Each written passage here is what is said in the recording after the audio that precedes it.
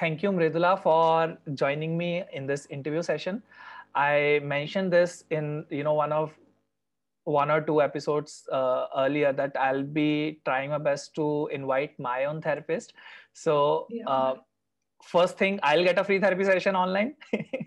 Secondly, I asked my community people who are like in touch with me, like what would you want to ask my therapist, and I would want to appreciate, I know that you are not a on the camera kind of person and still you Yeah. decided to come up.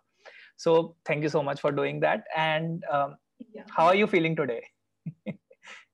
Yeah, I'm feeling nervous, but I'm like quite happy also, to do this. So thank you for inviting me.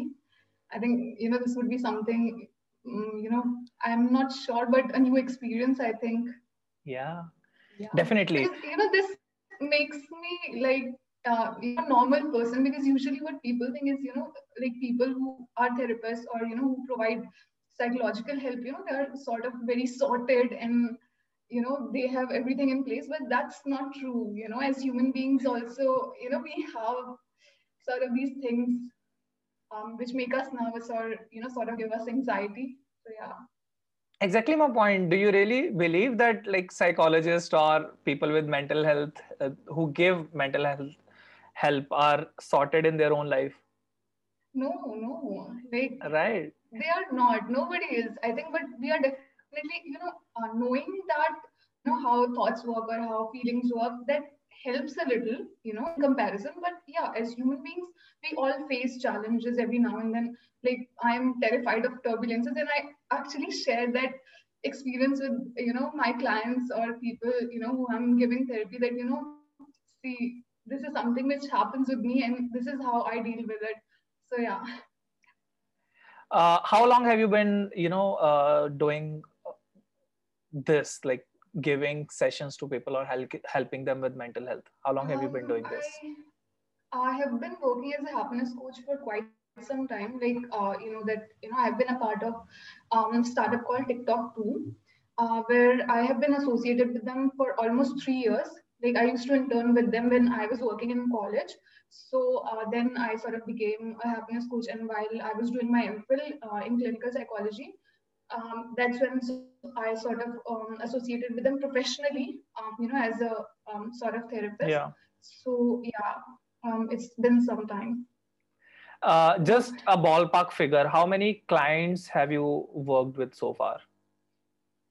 I'm not And sure. I think I can take a guess from 20 to 50. I think in a very sophisticated manner, but like I have sort of counseled a lot of people, more than that. Let's say from 200 to 500. I'm not sure. I haven't yeah. kept account, but like sophisticated sessions, if I had to say, so 20 to 50, I think. Okay, got it. Yeah, Uh, yeah. I'll discuss. So my first therapist was Vijeshwari, and Yeah. she helped me when like I was on my first like let's say depression phase or really tough phase. uh, Yeah. Last year she was not available because of her own personal commitments, and that's when I approached you. She recommended me, like go with Miridula. She's an amazing therapist, and Yeah. we talked about my detachment thing. Mm-hmm. You remember?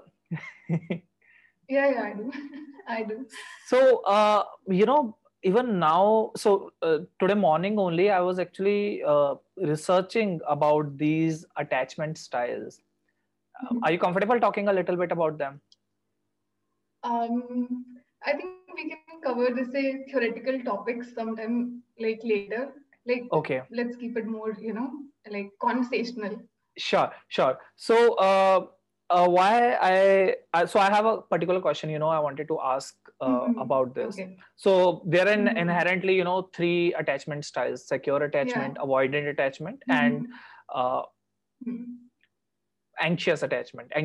Anxious attachment, avoidant, and secure attachment. And what I have seen in Okay. myself, like, so when I went through, a series of fall downs in a couple of relationships, Mm-hmm. I was originally from anxious attachment kind of a person, but then I tried my best to convert to avoidant kind of a thing. So the first thing I wanted to know is, do you believe this can be a flexible thing? I'm not really sure. Like what I have come to realize is, these are very, very subjective things. That's why, I personally, I try and sort of not go into theoretical things more. Because Okay. I think, those are very, very, those limit us, what I feel. That's why, and I think I'd like to mention whatever I say, because I personally have a different approach as a professional. And I'm not sure, when I say things, I'm not saying on behalf of other therapists or other professionals. This is just what I sort of think or what I have experienced. So, I try and not sort of limit, even when I'm talking to an individual, okay, wherever, I'm talking to a client. So I don't try and fit them into categories. That's what I try my best to do. If this is something which is is category mein they're coming, or Yeah. they're coming in a different category. So, That but definitely, I think, yeah. that makes me wonder, because I was thinking this, today only when I was doing all the research, that only if I knew that I belonged to this particular thing, only if I was mindful about it, I was already making the transition or shift, or trying to shift at least. Yeah. But if I knew, there are classes or stuff like that, Yeah. there might have been different results. So, like, what I'm seeing is there are two kinds of approaches. Either you label something to in order to understand them in depth, or you don't label in order to, like, have the choice of freedom, I guess. Yeah. We're not labeling, but what we're trying to do is we are working with tendencies. Okay, what I'm trying to do, okay, I'm not trying to put someone into category here.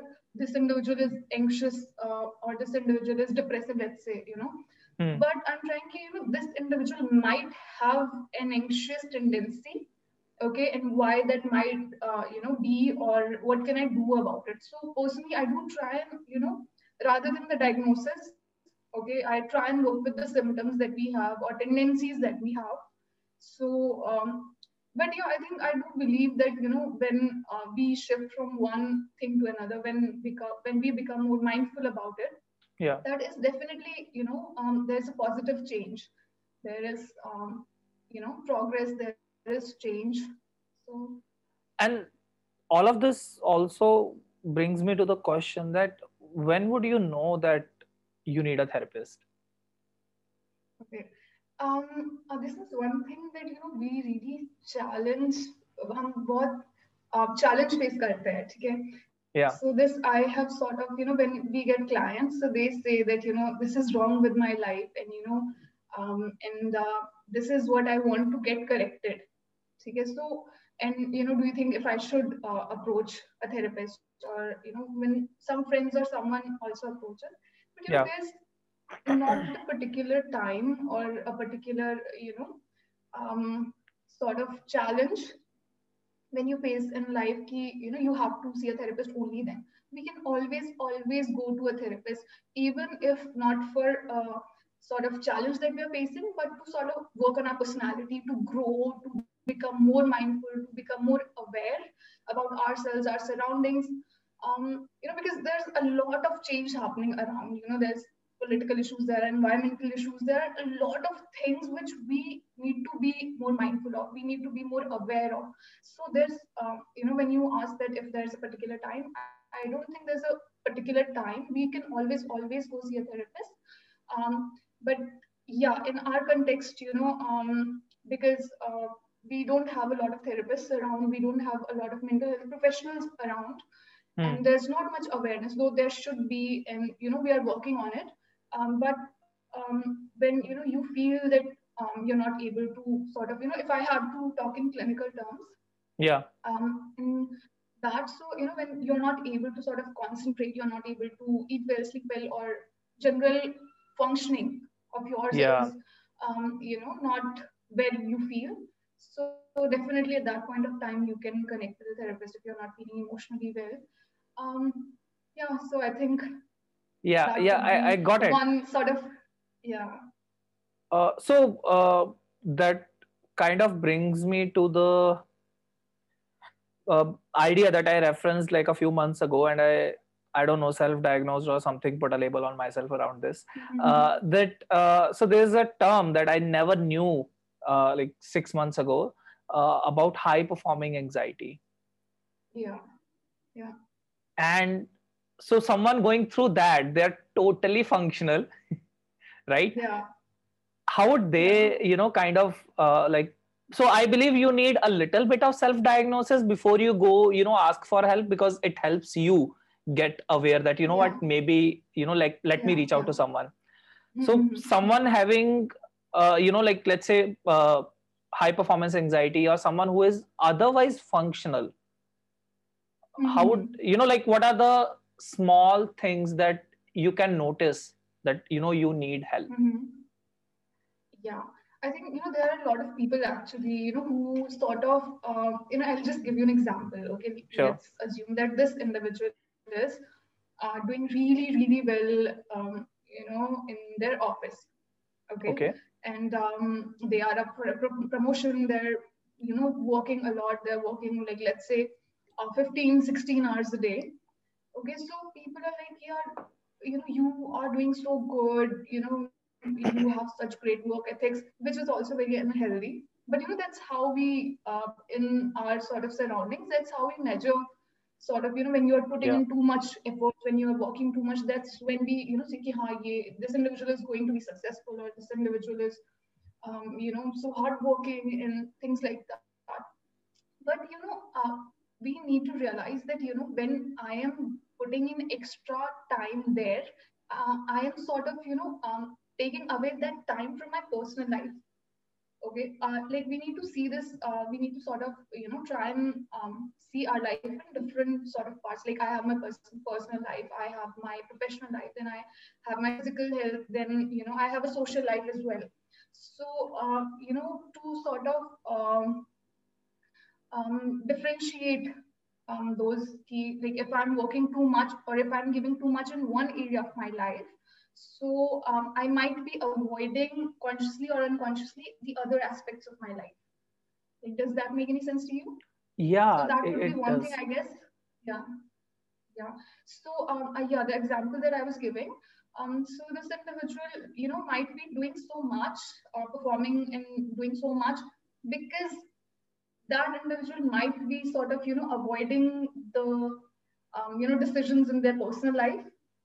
Okay, this example was someone who I was sort of who was seeing me like, as a therapist.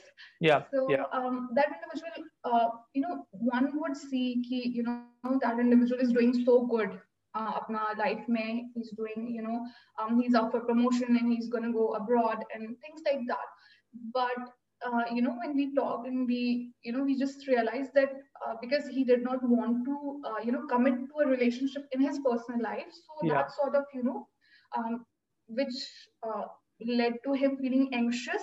And to avoid that, he was sort of putting in more hours in his work, and he was sort of even though he was really anxious inside, and he was really confused about the personal choices that he wanted to make in his life. So he sort of um, the sort of coping mechanism he chose was Yeah. working too much Yeah. in his. And Yeah. I have seen this like really, really a lot, that, Yeah. Yeah. we work a lot only to distract ourselves from, the Yeah. things we should have ideally be working on. Yeah. Yeah. And I believe somewhere that pandemic has kind of amplified this whole cause, or the whole Yeah. situation. Yeah. Like, because we were, again, a couple of people were living alone, let's say, a lot of people were living together, which, like, they are not used to spend so much time together. And Yeah. work, like, again, it's my theory, I haven't met so many people, some kind of validating. Yeah.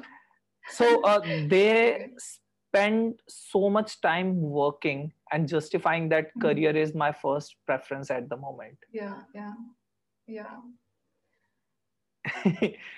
um, Funny thing, I had a client, okay, and she was finding it really, really tough not to work.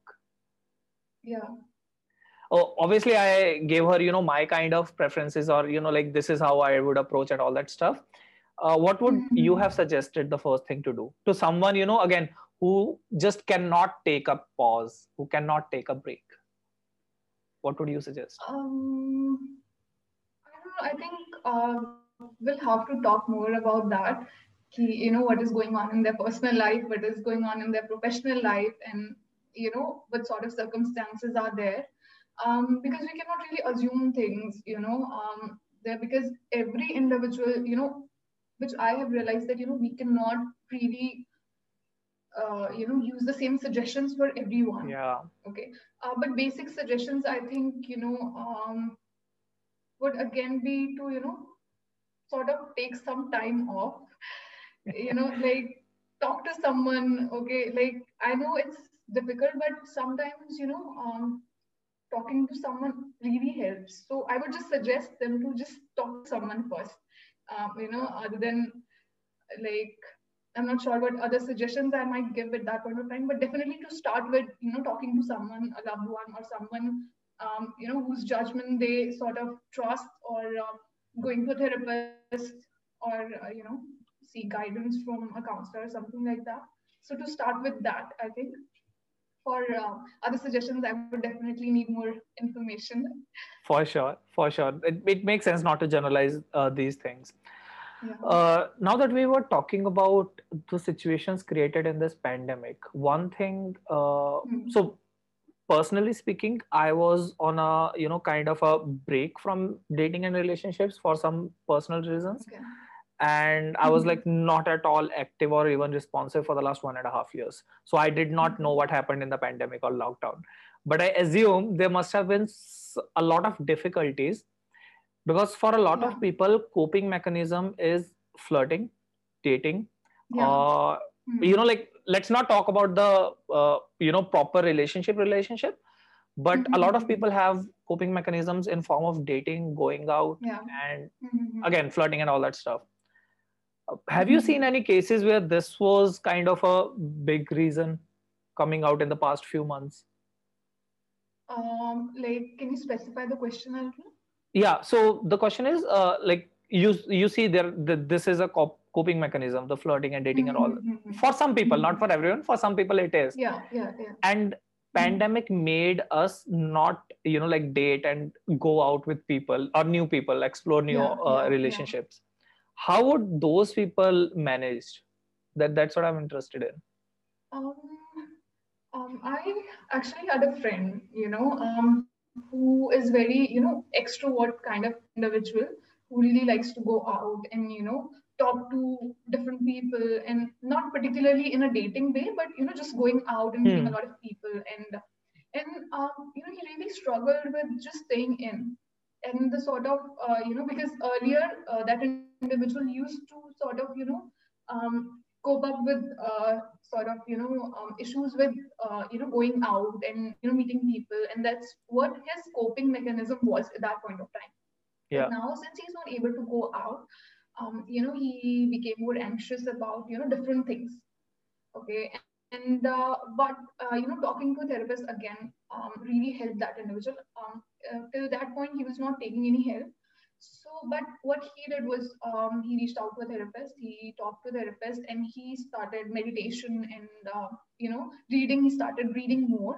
So he realized, how he can actually come up with different, until that point, he hadn't actually tried those things. He just thought that, this is something which makes me feel better. He hadn't explored other things till that point of time. Yeah. So when actually that situation happened, that sort of challenged him to work on himself, and try and seek other healthy coping mechanisms. And taking help from a therapist was again a big thing. So he sort of started reading, he started exercising more, like, and talking to his friends on phone. And I think technology has made that quite easier for us to connect on Zoom calls, Google Meet, and things like that. So yeah, I think that in that situation, people have sort of worked on themselves and come up with, and what I have realized, So, Mm-hmm. and other people also, where I had seen such situations, they sort of did come up with different ways of, coping, and many are of them healthy. And a lot of people did sort of, probably, I'm not sure, like I can assume there might be a lot of people who did not get that sort of help, Yeah. which Yeah. may have sort of, you know, got them in isolation, because we do have a lot of people on the platform as well, TikTok, where a lot of people come, and they're not able to talk to someone. They don't have anyone who would listen to them, and especially now, let's say for students, because their classes are online, they're not Oh able to yeah. sort of connect with other people. I think that is one of the biggest challenge, I think, that we are facing right now, because students, they are taking admissions, they are taking classes, but that genuine connect they're not feeling. Yeah. And which is because school is a great thing for to get that sort of peer support. And that is a major thing in someone who's growing up in their lives. Hmm. So that people are not finding at this point of time. So, but yeah, I think people have sort of managed to come up with different sort of coping mechanisms there. Yeah, different functional strategies.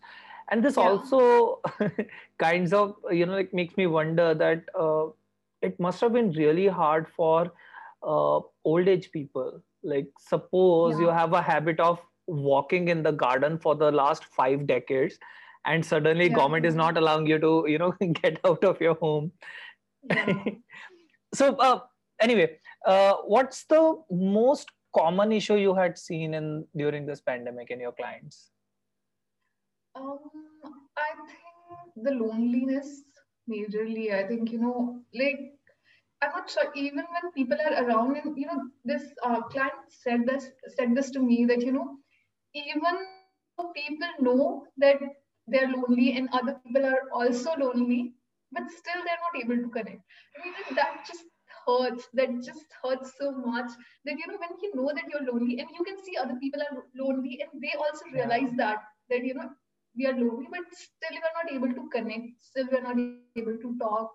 So that was one thing that across the pandemic that I saw. Other than that, there are a lot of issues, I think, which we in general face. But in the pandemic, like, this was a major thing that we sort of dealt with.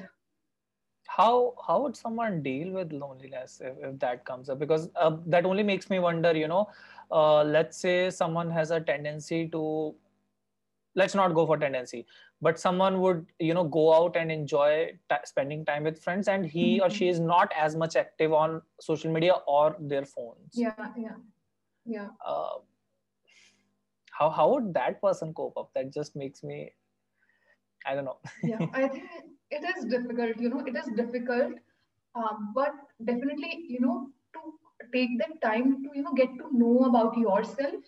That because there are a lot of things. We don't just that loneliness, and that is sort of very different than solitude.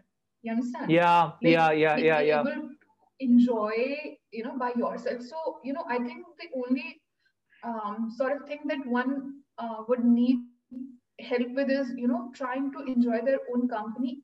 Especially, of course, we do need that social support, and we do need that Yeah. sort of affiliation from other people.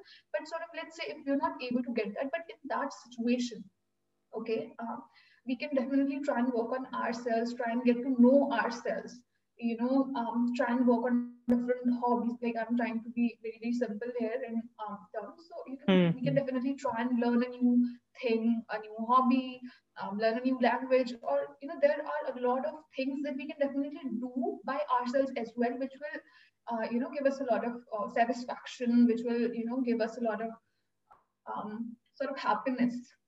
um, Yes. so that definitely we can do. And yeah, I think there's always an option of reaching out, even if you're not reaching out to people on social media. Okay, we can definitely sit and talk with our family. We always have that Yeah. option. We can always connect back with people who we already know. Let's say our schoolmates, or our people in our neighborhood, or so. It's just doing that analysis, what resources we have at this point of time, what we can do.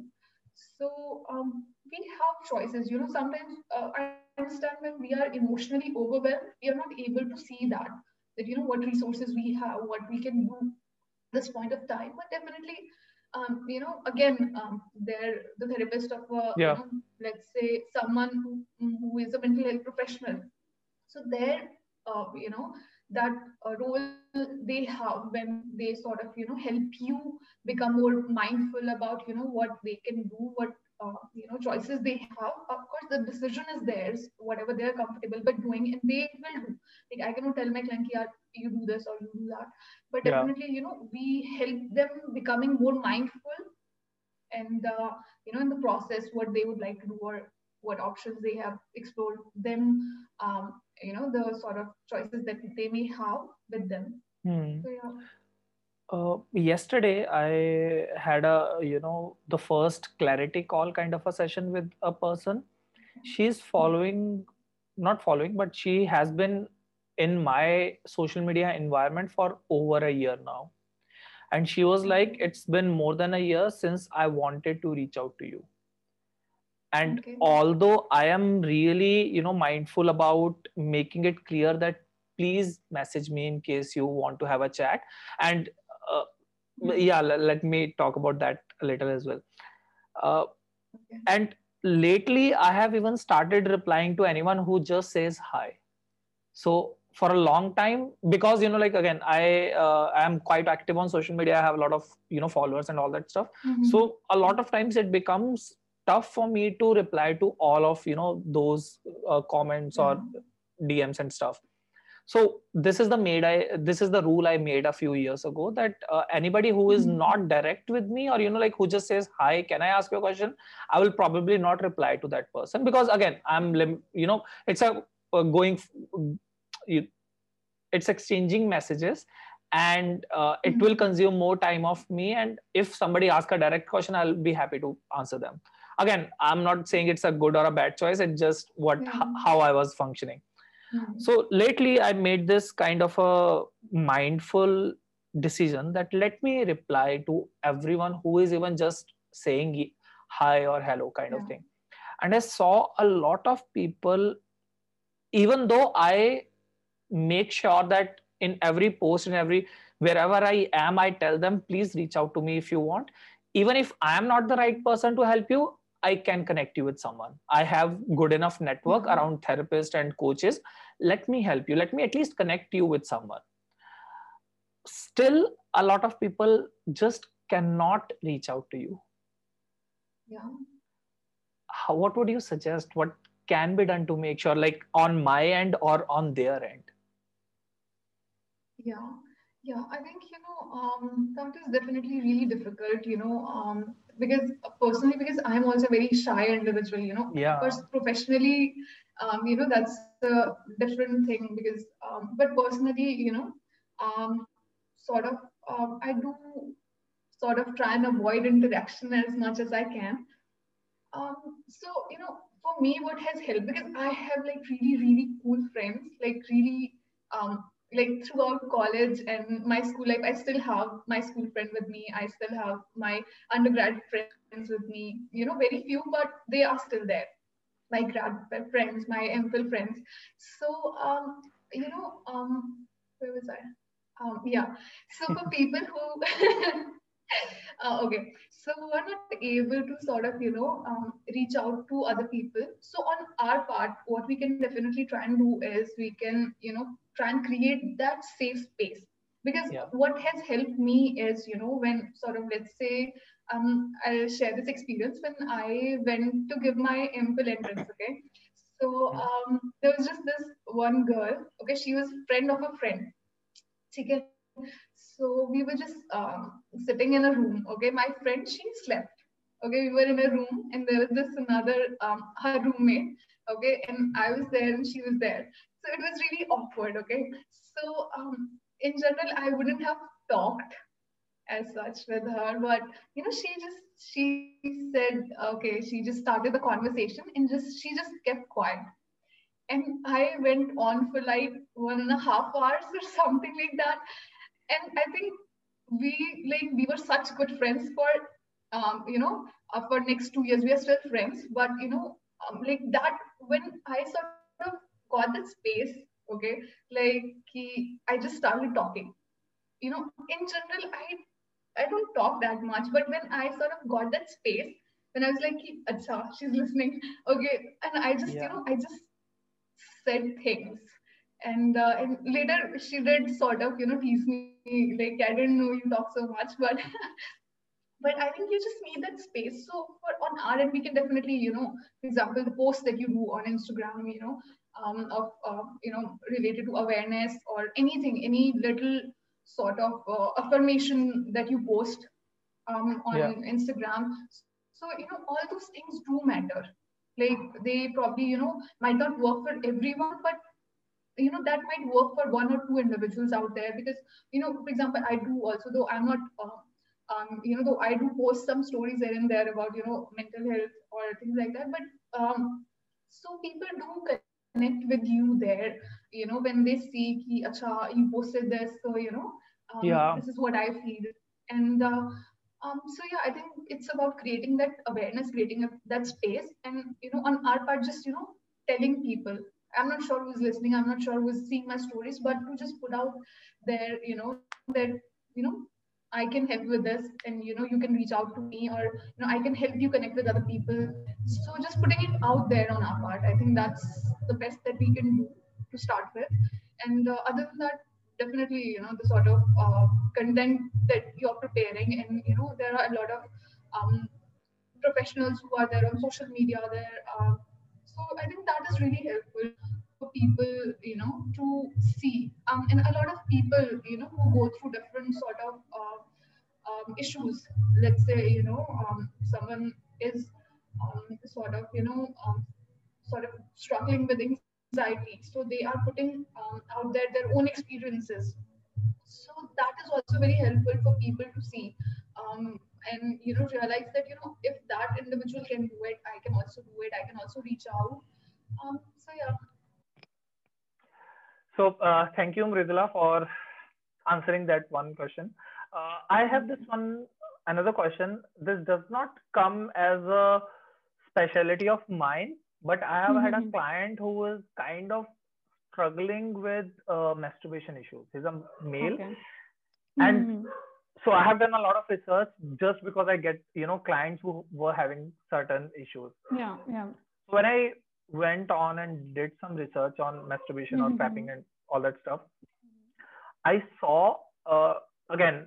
I need to generalize a little bit just to Okay. in order to get the information and awareness. Yeah. But Mm-hmm. again, disclaimer: this does not apply to all of you guys. Yeah. Uh, so I saw how females take masturbation Mm-hmm. differently, or the kind of Yeah. guilt and shame they attach to masturbation versus Mm-hmm. how males usually attach shame and guilt to masturbation. Yeah, yeah. In case of females, it's again educate me if I'm wrong, It's but what I okay. have studied from my female friends, that Mm-hmm.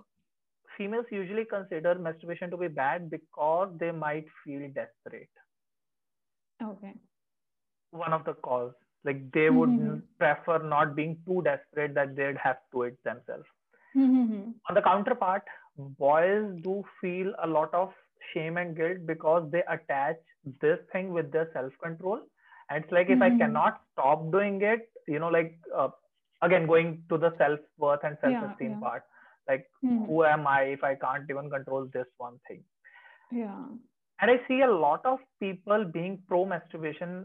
I don't know if that's the right word to use here, but anyway, Mm-hmm. who mentions that it's a really good activity. Again, in moderation, it's a really good It's okay. activity Yeah. uh, to know yourself, to be really comfortable with yourself in your skin Yeah. and Yeah. feel more confident. Mm-hmm. Yeah. Obviously, when we are going to talk about any of these things like alcohol or masturbation or anything, I don't know about alcohol, but anything that we talk about is good in moderation only, right? Mm-hmm. So Yeah. obviously there are porn addiction sites or masturbation addiction Mm-hmm. things. That's a Yeah. totally different case. Mm-hmm. So maybe let's begin with, how would you know if it's an addiction for you? Like that's the Okay. first thing I ask my clients. So if somebody, like males usually come to me with, how do I Mm-hmm. stop masturbating? And I'm like, why do you want to Mm-hmm. stop it? Why do you just not want Mm-hmm. to, like limit it or stuff? Talk to me Yeah, about it. yeah.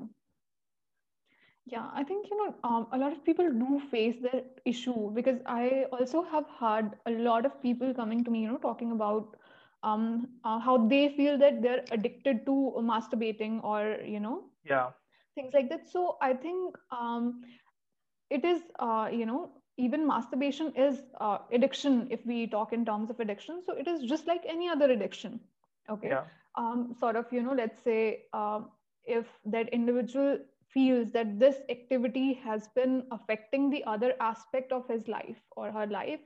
So at that point of time, we would consider that, this is something which may be sort of, not to say addiction, but something which we need to control or, So even in that sense, is it okay if I like yeah, interrupt yeah, you and sure. ask you a question? Sure, sure, sure. So this one client of mine, so when I asked him, like, let's not pause it altogether because you have Yeah. tried it in the past, it didn't Mm-hmm, work. mm-hmm. What if Yeah. instead of, if like he was doing it twice a day originally, Mm-hmm. what if Yeah. we come down to once a day and then Mm-hmm. once in 2 days?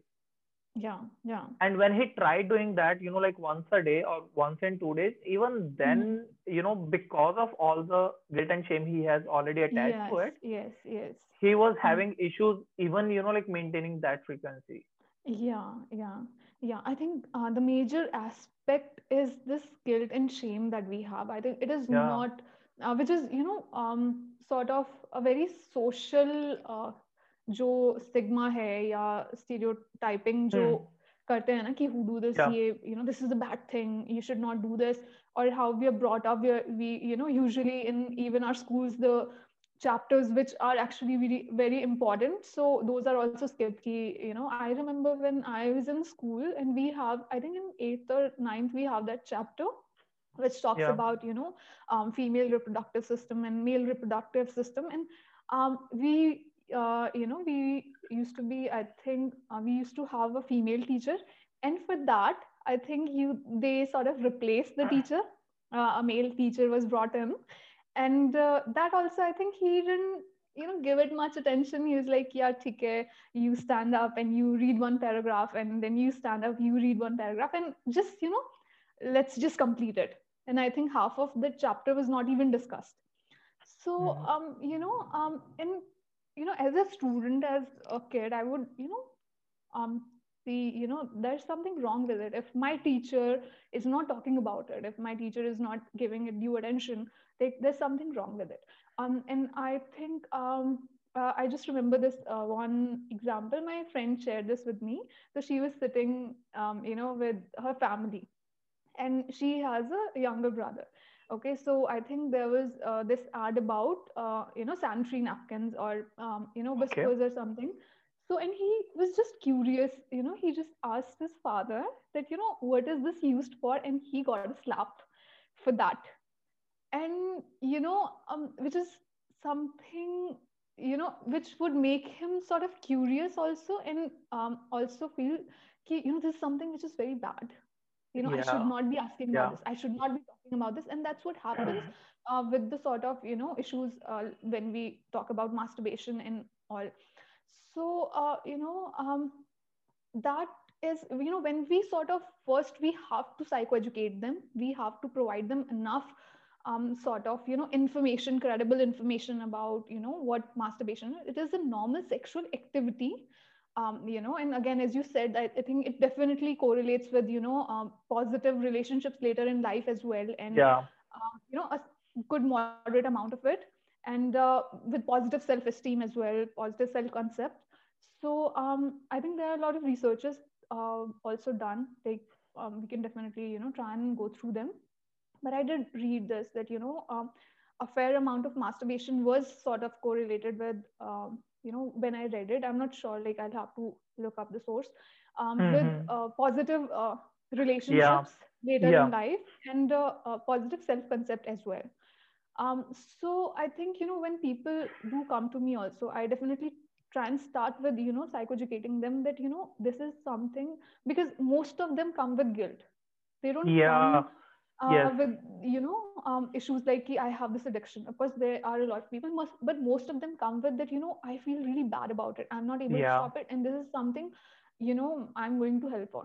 Like, people are really, really ashamed about it, and they feel really guilty about it that, I have done, this bad thing in my life. I think I have had a lot of people coming to me that, ma'am, I really want to talk about this bad thing that I have done in my past. And, most of the time I do realize that, like we are going to talk about, Yeah. probably masturbation addiction or something like that. And most of the time it is. So, how this start, it's actually very interesting. And also, it makes me wonder that, people don't realize, how we have internalized these things as, key, this is bad and this is good, and how we have put them into sort of categories. So yeah, I think again, Yeah. like, yeah.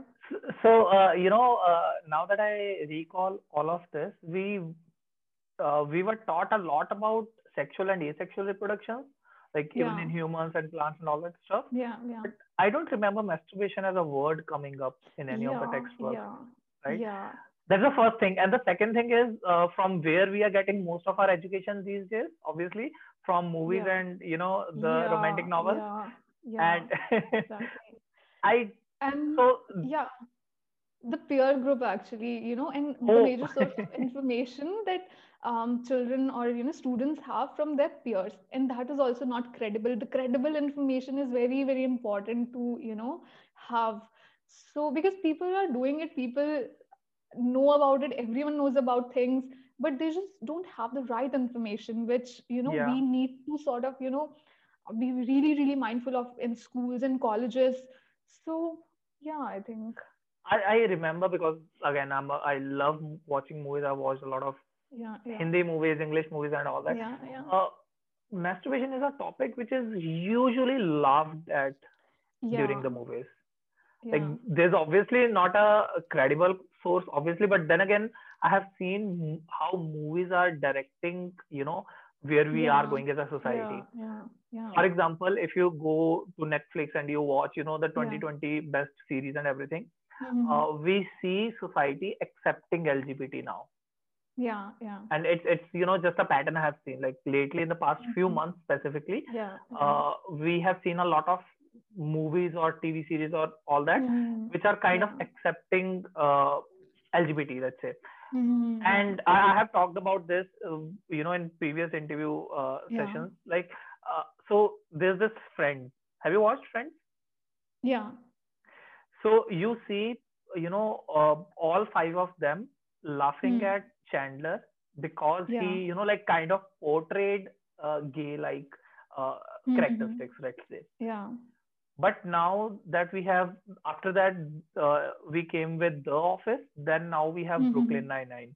And in Yeah. The Office, they just had one character who was gay. And although it was, Mm-hmm. like laughed at, but it was not shaming the character. It was Yeah. just, like making fun of being a little different, kind of that. And Mm-hmm. after, again, The Office ends at 2013. We have Yeah. Brooklyn Nine-Nine in these years. And in 2019 Mm-hmm. or 2020, so they have one character who is actually lesbian in Brooklyn Nine-Nine, and it's Yeah. not at all laughed at. Yeah. Yeah. So that's interesting to see that how we are Yeah. progressing in terms of LGBT, and Yeah. I believe masturbation is going to be probably next thing, we might start Yeah. accepting. Yeah. I think social, like social media or digital media, movies, like these are major things which influence us. Especially teenagers, adolescents, young adults, because we are into Yeah. these things so much, and now even older generation as well. I think I have my friend's mom who has been binge watching Mirzapur and things like that, and like it makes me really happy also to see that how they are also sort of trying to work on these things, and and which sort of brings them closer to the next generation. And but yeah, definitely, I think because we are into, especially now, the pandemic has sort of increased that interaction as well now, because Yeah. we had nothing much to do, so we just watched a lot of series, we watched a lot of movies. So they do influence us, and I think this is a really, really great thing that the digital media has been doing, trying to sort of work on these things, and sort of trying and portray different characters, and because like as I said, we do have a lot of people coming in recently, who have sort of who are confused about their sexual identities, who are Yeah. confused about their gender identities. So like this feels really nice, when people come to me. For example, I Yeah. had an individual coming to me who is like, I really like female clothing, but again, that shame and guilt with that was really, really Yeah. sort of there. So having those people come to you and actually share those things, and you providing that space for them to actually talk about it, and see what we can do in that sort of situation. So it's really nice, and it makes me feel really nice that people are coming Yeah. to us, and talking about these things now. And especially, I think digital media, movies and everything, they have a lot of role to play in this, because they're able to relate here. This is something which I also feel, Yeah. okay, this is something that like I didn't know other people also go through that, or that's there. So I think that is one, because again, I think as we talked, like even especially in pandemic, that loneliness, that interaction has decreased. Yeah. So Yeah. we are interacting with the world, we are interacting with other people through sort of digital media or series or movies. And in recent Yeah. times, I think, as you said, a lot of such movies have come out. I think there's sex education on Netflix as well. There's Yeah. I think there are a lot of series who Yeah. sort of have different characters, who have who have portrayed these things wonderfully, and how what struggle they have to sort of face, and what all they have to go through, and how we can provide them that space or things like that. I think that's quite amazing. So if I, get just a little back to the conversation that we were having before this Yeah, topic, yeah. uh, how would someone know, like, if masturbation for them is an addiction, or it Mm. just, like attached with the guilt and shame and they just need to remove it? Like, Mm-hmm. how would you proceed? I'm asking this because you mentioned you have worked with clients on this specific thing. Yeah, yeah. Some I'll also talk about how my journey around this has been. So I Mm-hmm. never had an addiction with it. I've been regular Mm-hmm. with it, but then again, I Mm-hmm. was quite educated that it's not really bad. And then Yeah. I did some experiments, like not doing it for 30 days, and how am I feeling, how am I, Mm-hmm. like responding with energies and Yeah, everything. yeah. So uh, I don't relate to the addiction part personally. Mm-hmm. Yeah. But I have seen people relating to the addiction part. Like, Mm-hmm. Yeah. for starters, there is one porn addiction that's really Mm-hmm.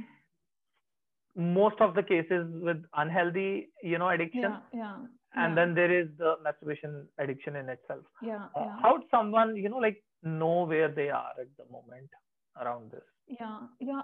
In general, I think what happens is, for example, if I'm sad, like what would my sort of, what would I turn to?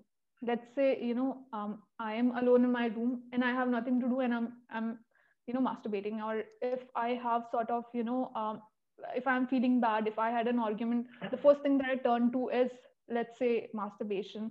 So, when I have this one particular coping mechanism for different issues that are happening in my life, because what trend I've seen in people who are sort of coming up with masturbation addiction are majorly, they try this as coping mechanism for everything, for boredom, for stress, for anxiety. And and at that point of time, when you are sort of not able to think of any other healthy coping mechanism, okay, Yeah. or the sort of frequency of it, the sort of how many times you're doing that in a week, or and if it's stressing you out, of course the Yeah. guilt and shame would be quite high at that point of time, which would again lead to Yeah. sort of Can I just interrupt and say this thing? yeah. So I, like talked to about this with my client, that this Hmm. is supposed to be a self-pleasing activity. If Yeah, it's stressing you out, you are doing something yeah, wrong. Yeah, yeah, yeah. Yeah, I think that is Sorry. one. Yeah, I'm sorry, go definitely. I on. think, Yeah. yeah, that is, again, when they, realize that that is an issue, I think that's how we know that, I'm not feeling happy about it, but Hmm. I'm still not able to control it. I want to stop doing it, but I'm not able to do it. So, that's when I realized that I may have an issue with the sort of thing that I'm doing.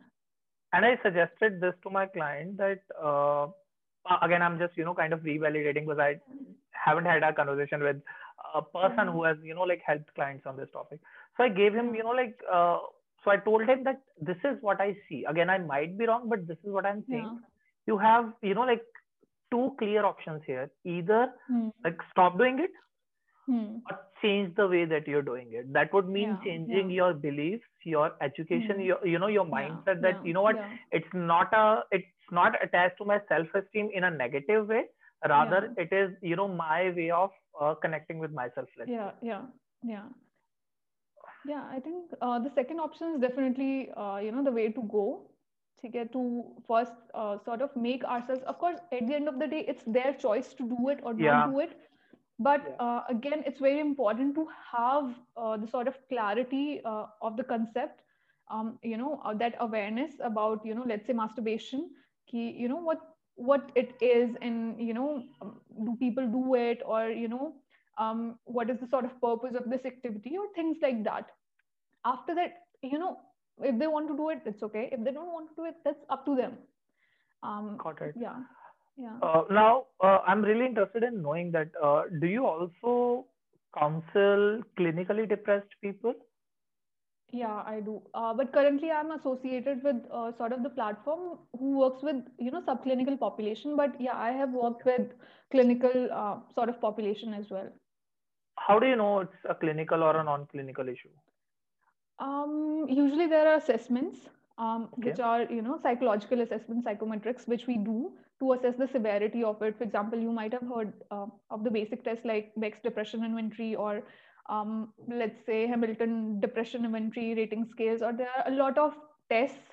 There are, like MMPI, MCMI, or things like that. There are a lot of tests which Okay. clinicians do to sort of assess that, if this individual is clinically depressed or not, or so yeah, I think it's not just, and that is of course, combined with the interview, that Mm. and it takes time, I think, when we were practicing in a hospital, so we used to take some time to make the diagnosis. We would put in 2-3 sessions just to get the sort of Yeah. history from the client, and then sort of have the assessments done, of their personality, of their intellectual functioning, of whatever sort of direction it seems to um, be in. If the client seems of an anxious tendency, so we would definitely do a lot of psychometrics there. So yeah, that's Okay. how we sort of assess. So Yeah, there are a I lot of needed to tests hear there that. also. Yeah. Got it. Uh, okay. So let's say you're talking to my audience right now. Okay. Okay. Would you recommend them going for a therapist first or doing this test first and self-analyzing thing? I would not suggest self-analyzing, because what happens is, what a therapist does is actually, they would, what happens is, I'll just give you an example. What happens is, for Sure. example, I'm not feeling well. Okay, I will go online because these tests are available online, is it? So Yeah. I will just go there and I will assess the sort of, let's say, my severity is high in a random test that I did online. So, I'll just label myself that, yeah, I'm in depression, Oh or yeah. I'm in, yeah, like I'm suffering from Yeah. anxiety. But what a therapist does is, a therapist takes into consideration the sort of context that you are in. It may be that, I am just going through, normal human reaction to a particular Yeah. situation. For example, I had a fight with my friend. It's completely normal to feel sad. Let's say I have an interview. It's perfectly normal to feel anxious before that, but it does not mean that I am clinically depressed, or I am Yeah. clinically, sort of suffering from anything, or struggling with a major issue. mental So, health issues. So I think, yeah, okay. yeah. I just want to run by you a concept that I'm learning, and I'm not sure if I'm right. So, it would be a really Mm-hmm. good validation. So, Yeah. I was listening to, interestingly, how I'm getting a lot of educational videos from TikTok these days. I don't know how. So, there was one autistic person, and she was Mm-hmm. saying that, like if this is normal person, this is autistic person, and, there's a spectrum of it. So Mm-hmm. this is where autism starts. People who are Mm-hmm. behind this are autistic, and I've Mm-hmm. probably lined just right, like on this side, like Mm-hmm. almost on border. Yeah, yeah. And she was saying, you know what, I might not show a lot of textbook autistic characters, but Yeah, nonetheless yeah. I am not less autistic than the, like Yeah, the other yeah, autistic yeah. person. And Mm-hmm. that makes me wonder, like it's probably the same thing in depression and anxiety, that we Yeah, have, yeah, like yeah. a spectrum or Spectrum, a yeah. range, that Mm-hmm. maybe you are somewhere here or somewhere there, but nonetheless if Yeah, you are depressed, you are depressed. yeah, yeah. And what I'm understanding is, if I go online and do the test myself, I might not be able Mm-hmm. to, get the appropriate result that might or Yeah, might not yeah, fit in this. yeah, Because yeah, what the test is going to do is, it's going to ask me a couple of questions, yeah. and I might not, it might not fit in my context. Mm-hmm. Yeah. Okay. Yeah, definitely. I think one is that that you mentioned that we try and not say autistic child, but we do try and say a child with autism. Okay, Okay. so yeah, because Thank you. where when we are trying, we that child is sort of we are sort of identifying that individual Hmm. from a sort of disorder that they might have. So we try and say that an individual with autism, or an individual who is on spectrum, so And that that way goes that goes the same with, like anxiety and depression. Like, he's not a depressed person, he's a yeah, person with yeah, depression. with depression, yeah, I think because Yeah. because that sort of labels Yeah. that individual, because there's a lot to an individual, other than ki, this is a depressed individual, and this is the person with depression. So there's though I think we have a lot of things to change, but this is something sort of the Yeah. community Thank you is for saying trying that. to. Yeah, Yeah. yeah, I think because like I have tried, because we initially we started out like this only. We also used to say the same thing, but when we sort of when we are sort of working with people, and when we are Yeah. learning new things, so that's how we also Yeah. realize That's how how we that learn. makes a difference. Yeah, yeah, definitely. Yeah. So yeah, I think yeah, exactly. When one test does not define me, of course, when I'm using that as a clinician, I'm taking all the things into consideration, and I'm Yeah. taking help of those sort of tests to see. That's why I said before also that I personally try and work with tendencies and symptoms, not the Hmm. that sort of The labeling boxes. part. Because let's say I might let's say on a rating scale, 29 is the sort of cutoff. Okay. Above 29 you're depressed, before below that you're not. Okay, let's say Okay. that is the sort of cutoff. What if I score 29, 28, let's say.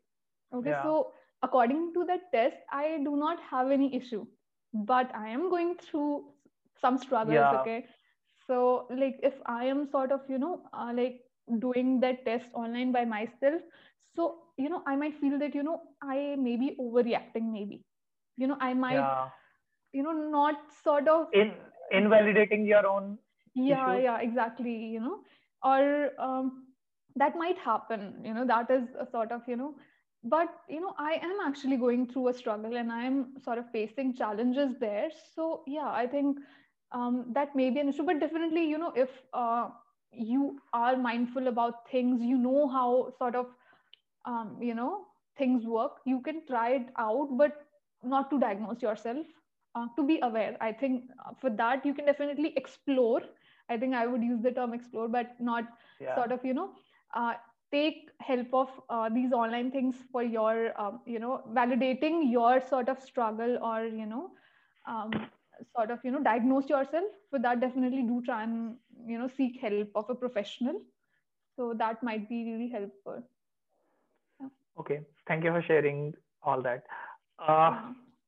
so one of the questions that I received from my email family and my ecosystem Yeah. was, how do you personally get back to your normal state after hearing so much of trauma and Yeah, everything? yeah, yeah, yeah. That is, definitely. I think I was discussing this with one of my friends as well. When I sort of take one session, that's like that's not just one session for me. That's almost Yeah, like 2.5 session, half-hour session for me, because I need some time before that session to prepare for that session, to prepare myself mentally for that session, and then after that also taking some time to just sit with yeah, myself and make sense of what all I've heard, and of course to make sense of it. So, and of course it does affect me as an individual as well. Because when you empathize with an individual, of course I'm trained to sort of not let it get to me, but of course you do empathize with people when they are facing a lot of struggle. So you realize that you need that empathy. Without empathy you cannot sort of help that individual. yeah, Okay, and yeah. this one thing we were sort of this one thing I think we when we were in college, so we had a sort of trip to Ibhas. Okay, so at that point Ibhas is in Delhi. It's also a mental health institution. Okay, So we were just kids. I think I was in first year, and when we went there, I think so one of the sort of batchmate asked the sort of professional who was there, who was talking with us, that how do you detach yourself from the suffering of the yeah, people who come to you, or how do you sort of um, sort of not let it get to you. In a way she asked, in a way, like and he said, this is just a profession just like anyone else. And he said this thing that without empathy, without sort of getting attached to them in a healthy way, of course you yeah, cannot help them. Okay, so that, I think that stayed with me, that without being there, without listening to them, empathizing with them, you cannot really sort of help them.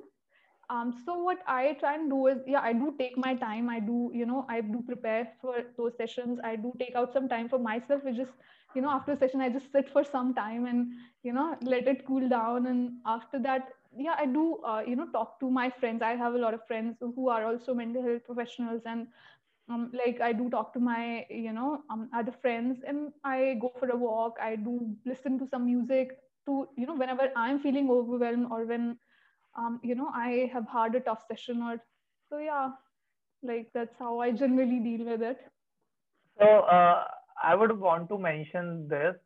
So I have seen most of people, again, coaches, therapists, counselors, all of them, uh, they struggle with detaching themselves, or they Mm-hmm. learn how to detach themselves.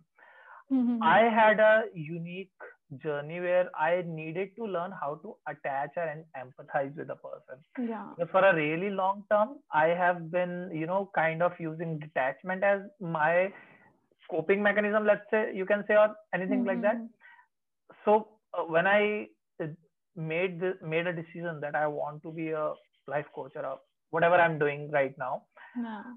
I need to actually be there and hug them, and like that's the kind of attachment we are asking, that if they're Yeah. not able to get up from the bed, I need to just sit with them on a chair beside their bed, right, Yeah. and not ask them to get up. If they don't want to, if they're not getting up from the bed, it's okay if I don't ask them to. They know Yeah. it better Yeah. than me. Yeah. So I kind of needed to learn that empathy, and I believe I am still on that journey. Yeah. uh, but yeah, it was interesting to see how being someone who talks about mental health, emotions, and all that stuff, Mm-hmm. it's a service to the world, it's also a service to yourself. Yeah. Yeah. Yeah. Yeah, it is. I think, when I'm talking to people, a lot of time it happens, when I'm sort of, talking with them, and I'm, let's say, suggesting them a particular activity. I'm like, oh, shit, I should do this as well. Like, I need to do this. Let me get my notebook. And, a lot of time that happens. And a lot of time it also happens when, we are talking to, clients or people who have come to us for help when, like when they are sort of talking about their journeys or, Yeah. transformations or things like that. So, it sort of inspires me like a lot. Like there are a lot of people. I have this one particular individual who is so regular in his tasks. I think, I'm so proud of him. I think, like whatever activity I as a professional, let's say I have asked them to, let's say, write 3 positive activities of your day. And like in that individual, like he's so disciplined and it makes me so happy. And I'm like, I need to learn this from this individual, and I need to have this in my life. So yeah, I think I do learn from them a lot, and whenever I'm suggesting, so that is a journey for myself as well, I think, as a professional as well, because I know that I'm not perfect. Like I have a lot of things to Yeah. learn. I'm also just starting out, and there may be a lot of things that I have yet to sort of learn and grow in that way. So I also learn. Like it's not that if I'm a mental health professional, so I know everything. Yeah, I should know everything. It's not like that. We all are learning. We are all just like helping each other grow. I just know about this particular field थोड़ा सा ज़्यादा उनसे. So Yeah. yeah. So Has there been any incident where you said, I don't know the answer to this question, and your client was really surprised? I'm not sure. I don't remember, but like it could be. I think because like I think I have just learned this, that from all the vivas that I've given in my life, that like if you don't know the answer, you just tell that like I don't know the answer, and I've used that Yeah. also. Like, I don't know the answer, let me find it for you. Let Yeah, me, yeah, like, yeah, do that yeah, something. Because yeah, that's how I responded to a couple of my clients. yeah, Because yeah, when somebody is coming up and they say they, like, let's say have anxiety issue, or they are yeah, yeah, feeling anxious, a lot of yeah, times it might be due to their romantic relation, it might be due yeah, to their yeah. physical, health, it could be because of the Mm-hmm. body image they're having. Yeah, yeah, And because one of my values, my personal values is, the love for learning or curiosity, mm-hmm. I find this profession really rewarding because, like Yeah, almost every day I'm getting to learn something new, which I yeah, yeah, never thought exactly. I'd learn. Yeah, I never thought I'd learn, about LGBT or something. And then I yeah, had a client, and like you mentioned, she was, like confused about her sexuality. mm-hmm. And one thing is, like, this has been my principle that before recommending anyone Yeah, anything, yeah, I will do a proper research, yeah, or yeah, I will share my experience with it. yeah, yeah, And it has been, rewarding in that sense. And second thing is, when I talk to someone about mm. their concerns, I Yeah, may say something that I would never say to myself otherwise. yeah, yeah, yeah, yeah. That's true. That's true. I think for like social interactions, because I mentioned like I am a very shy person personally in my sort of so like when I tell people who come to me for let's say when we are sort of working on social communication or things like that, sometimes I do find myself like if I should give this sort of suggestion to this individual, but then again I think there I sort of put a professional boundary that like that Yeah. is a very different space, which I have learned. I think this professional boundary thing I learned like with time, because earlier when you are sort of when you are young and when you are in college and you're like everybody should get help and everything,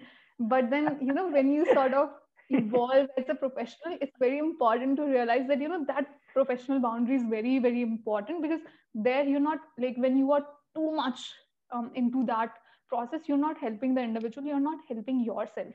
So I think when we talk about that learning in the process, I think this is one of the major things that I have learned, to sort of work on that professional boundary.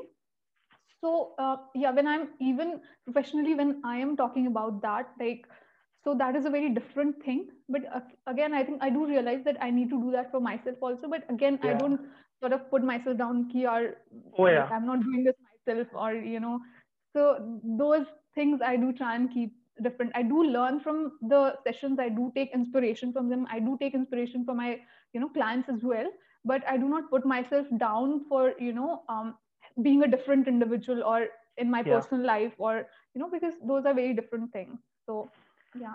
That brings me, that reminds me your, the professional boundary thing. Have you heard about that story, like cocoon and butterfly breaking Yeah. the Which cocoon? one? So I'm not sure. so Okay. I have written about it like a few days ago only, Okay. that you cannot break the cocoon to free the butterfly, because they need to struggle. They need to, Yeah. like, Yeah. Yeah. struggle Yeah. getting out of the cocoon, and Yeah. Yeah. that that's how their wings will become strong enough Yeah. to Yeah. fly, right? And Yeah. Yeah. I have seen this a lot of times. If somebody is suffering in front of us, Yeah. we would want to try our best Yeah. to help Yeah. that Yeah. person. And in Yeah. that case, a lot of Hmm. times we, like, break the cocoon, and it's Yeah. Yeah. rather wrong for them. Our intention Yeah. is really Yeah. good, that like, we want Yeah. to help them, but the Yeah. impact is so poor. Yeah. Yeah, yeah. I think this is such a wonderful example. I think, what, like, usually what happens is, na, like, I do realize that, when I see a lot of people on social media also, no, who are not qualified enough, or, who, for example, the intention is good there. Okay. People Yeah, who are in different professions, they say that, okay, talk to me. You cannot talk to 9,000 people at once, if you're putting it out there, talk to me. Like, what if, that individual just sends a message to you, and if you are not able to reply, so that I find sometimes, very difficult to digest, hmm, hmm, when people, who um, are, of course, I know, if you're just talking, if you're just giving them that space, that is definitely a really, really good thing. But, when they, sort of act as a therapist, or, put yeah, themselves out there as a therapist, or, as a mental health professional, or so, there, I think this example is really, really sort of, yeah, wonderful to sort of see, key, what yeah, can happen, in the process where I'm actually trying to help other individual. I might just, end up breaking the cocoon, and which might not yeah. help that individual, grow and sort of um, develop into a sort of the human being, fully functioning human being. I might just, trigger the trauma in that individual. Yeah. So yeah. So that's the same thing, like, a lot of times you cannot tell the person everything that's Yeah. on your mind. Yeah. Yeah. Like, if this person is, like, again, his coping mechanism is food, and he is Hmm. going to get fat in the coming 2 years, Yeah. Yeah. Yeah. you have no right to tell the person that, what, you are going to get fat. Because again, it's a journey. You may be there, you may Hmm. support him, you may be Yeah. Yeah. curious and ask, like, how Yeah. Yeah. does the food makes you feel, and that kind of stuff. Yeah. But Yeah. I guess the inherent principle here is that I do not control somebody else's life. Yeah, yeah, yeah. I think this is an important thing. Like, even when I'm sort of working as a professional, I do not tell my clients what to do. Okay, I'm just helping that client to realize that, like, Yeah, on their own. Okay, I'm just facilitating the way. I'm just clearing the way for them to realize. I'm just helping them with the tools, where they can sort of realize what's right for them, what's wrong for them, because it's their decision. I cannot really tell them what to do.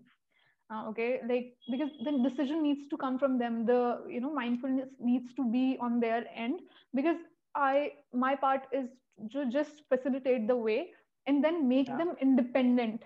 They cannot yeah, always sort of, of course, we would want people to take regular therapy, but seeing the condition, like, in our country, there are very few. So what I try and do is, I would definitely try and make them sort of, independent, where they don't need me after a certain point of time, hmm, where they are sort hmm. of, independent, and they are able to sort of see what kind of emotion I'm feeling, or where am I headed, or, what would be good for my growth, or things like that. So yeah. uh, that also, like, in corresponds to that, the way you mentioned, Mhm. you are there to facilitate them, like, you want Yeah. them to make their decisions. You're Yeah. kind of, Yeah. clearing the air around it. Yeah. Yeah. Or sometimes, if they're really, really clueless, like, they don't know Yeah. what to do, kind of, Yeah. a lot Yeah. of Yeah. individuals might come that way. Yeah. Yeah. And then you may present like 10 different options, and you tell them, this is, like, uh, you give them options, Yeah, like yeah, yeah, yeah, general options like people take. yeah, What would you yeah, pick? yeah. Like again, like I mentioned, like I did with my client, that Mm-hmm. you have kind of two choices that I see. There might be more Mm-hmm. choices that you may be able to see, but Yeah, yeah, currently yeah, I'm seeing these two choices, that either yeah, you stop fapping altogether, which you have been trying a yeah. lot, and you're Mm-hmm. failing and you're feeling guilty about it, or Mm-hmm. you try this, like let's say cutting down or Yeah, changing the yeah. mindset behind it. Mm-hmm. Yeah. And that makes me come back to the point, what you mentioned, that when we are talking about mental health awareness, it's a Mm-hmm. really good initiative. We should Yeah, all, yeah, all of us should talk about it, our yeah, struggles. At the same time, let's make this a clear idea that not one set of things is always perfect, I yeah, believe. yeah, yeah, yeah, And yeah. like different people have different functional strategies. Yeah, yeah, yeah, definitely. Yeah, I think, different people, like they have different experiences, they have their own individuality.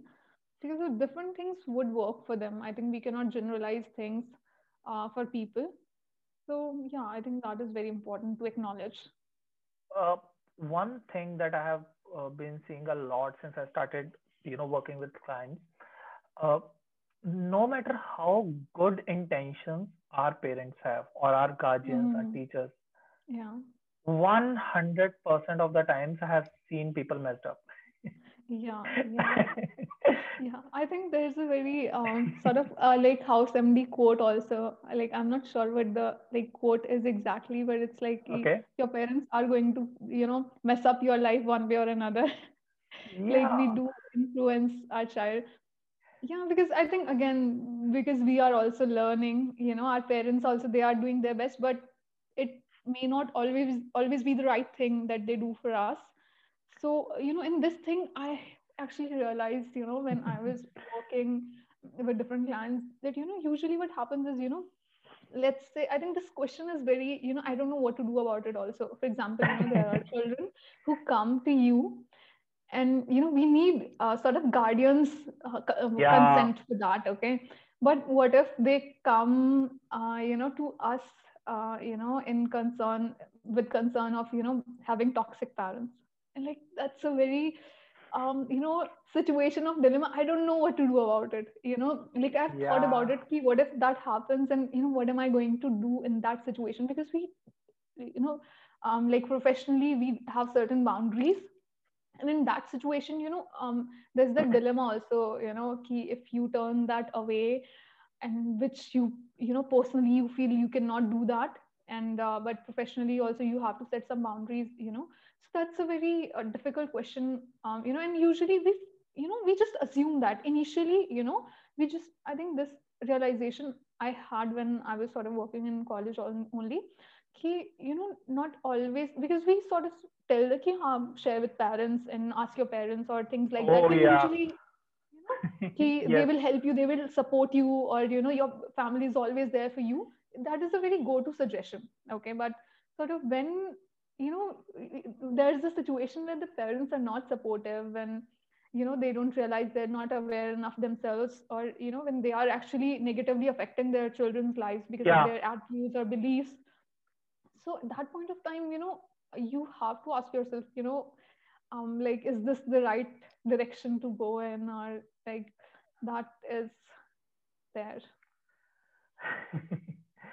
So I'll talk about two three cases that I have seen. So I have Yeah. seen a case where their teachers were so the client I had, her teachers were really really intentional and supportive about what values they bring to their students. Mm-hmm. The Yeah. issue with that is the teacher was conservative. Okay. So although they, like gave her a lot of good values, like let's say respect, honesty, Mm-hmm. truth, a lot of times they also gave her a lot of, not negative, but limiting values. For Mm-hmm. example, relationships will come in your career, Mm-hmm. Yeah. in the way of your career. Like if you Mm-hmm. want career growth, don't go Yeah. for relationship, or the kind Mm-hmm. of things, like students yeah, are taught these days in school. yeah, yeah, yeah. That is one part. Like her teachers were really, really intentional about the values Hmm. they bring. Like you need to be hardworking, you need to be Okay. honest, truthful, all that kind of stuff. But again, like you Mm-hmm. mentioned, all of our parents mess up in some way or the other. Yeah. And then there is second, my client who has a really loving family. Her father, Mm-hmm. her mother, her brother, elder brother. She grew up in a really loving family. Yeah. Her father was not at all toxic. Mm-hmm. He just kind of like appreciated her on certain kind of things, like when she Yeah. get good marks or stuff like that. Yeah. Yeah. And over the years she turned into an anorexic Okay. just because of the expectations her father had. Yeah. And Yeah. they were totally normal. Like you want your Yeah. kid to perform well in academics, you Yeah. want your Yeah. kid to Yeah. not waste time, like let's say what you consider wasting time is, right? Yeah. Yeah. And that kinds of really really makes me question or wonder, like what can I do? Or like let's say if I have a decade or half a decade before I have Yeah. kids or marriage and all that Yeah. stuff, Yeah.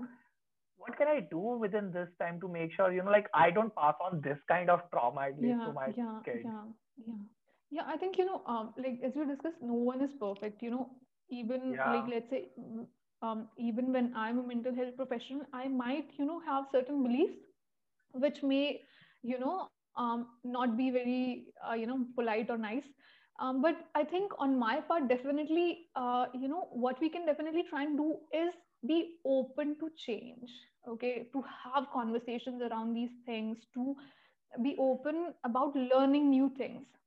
Okay, because it's a continuous process. We are not perfect, our children will not be perfect, but what we can try and do on our part is definitely to learn and grow.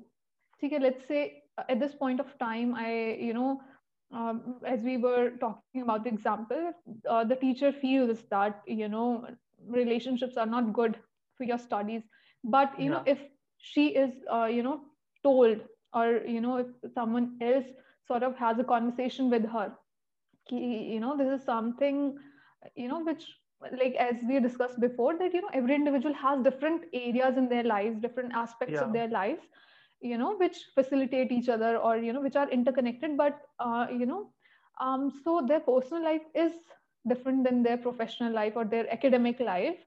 yeah, So it does not necessarily mean ki if they are in a relationship, so they will not be able to yeah, do well in their academic life.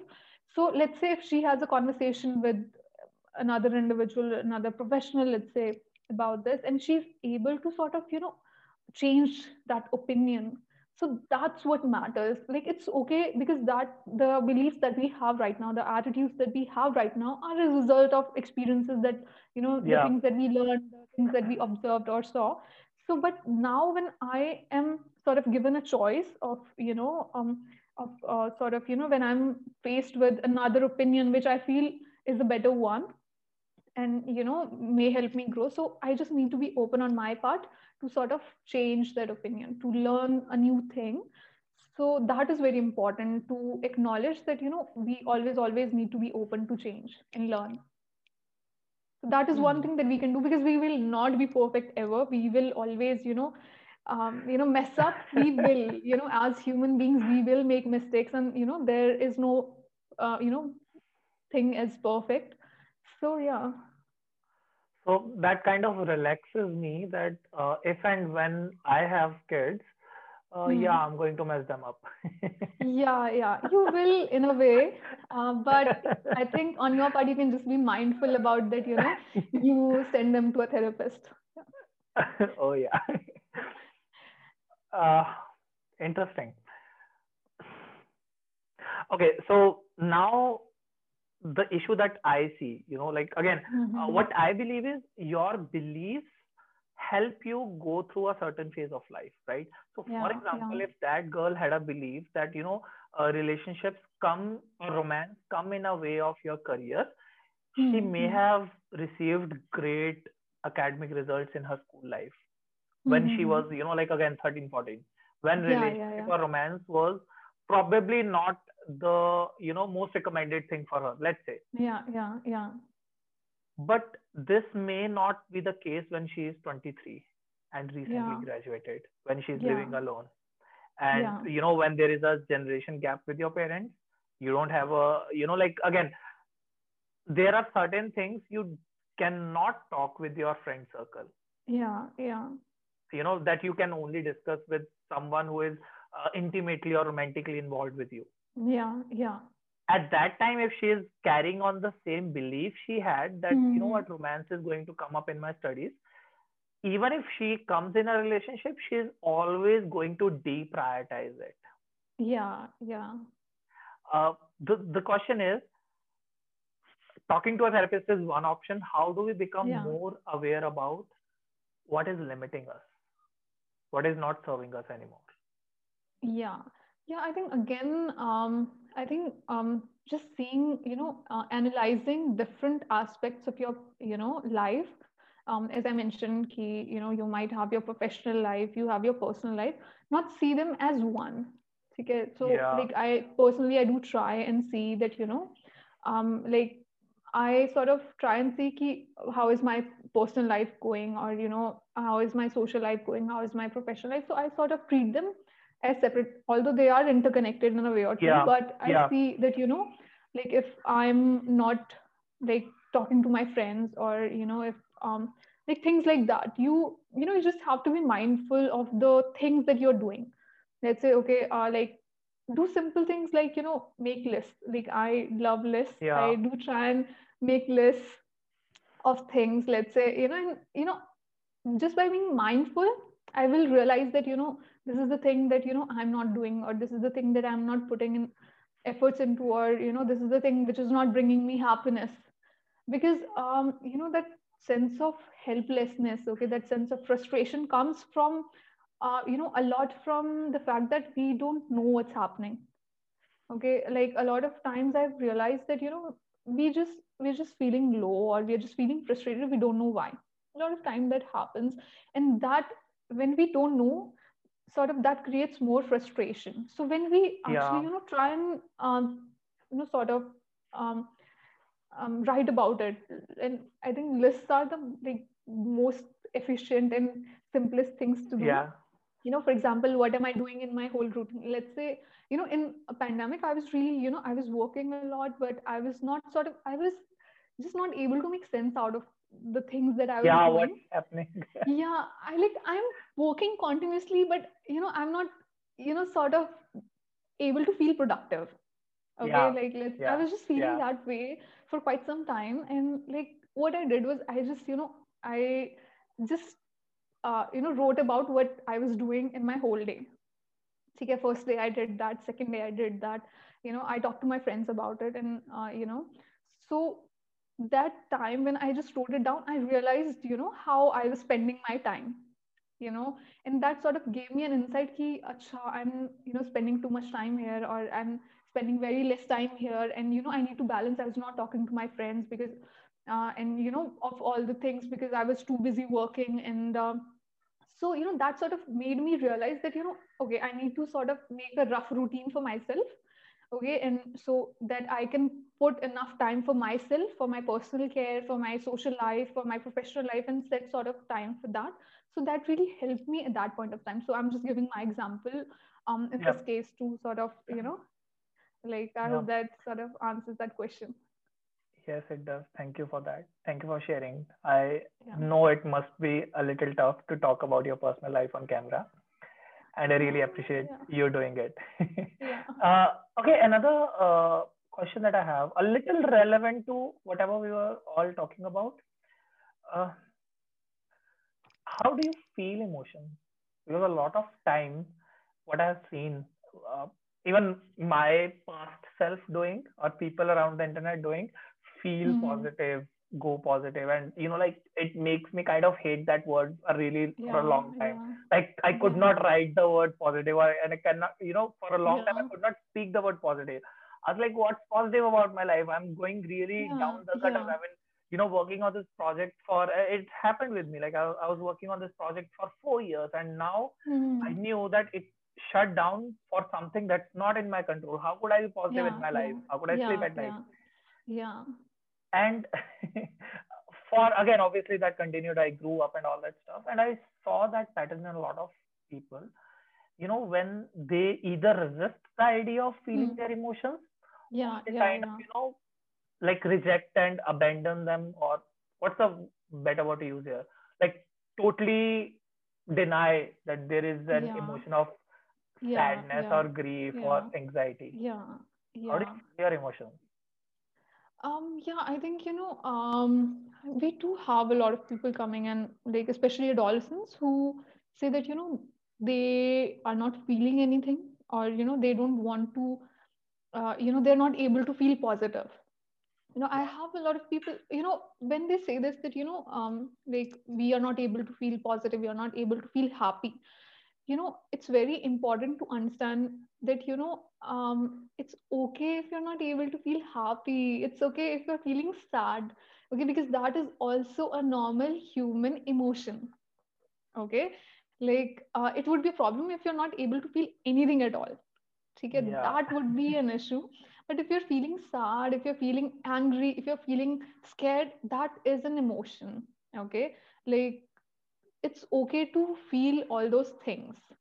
So yeah, I think I do generally, talk to them about different emotions, and like trying and labeling our emotions there. How am I feeling at this yeah, point of time? And if I'm feeling frustrated, if I'm feeling sad, if I'm feeling angry, or things like that. So we do try and do that.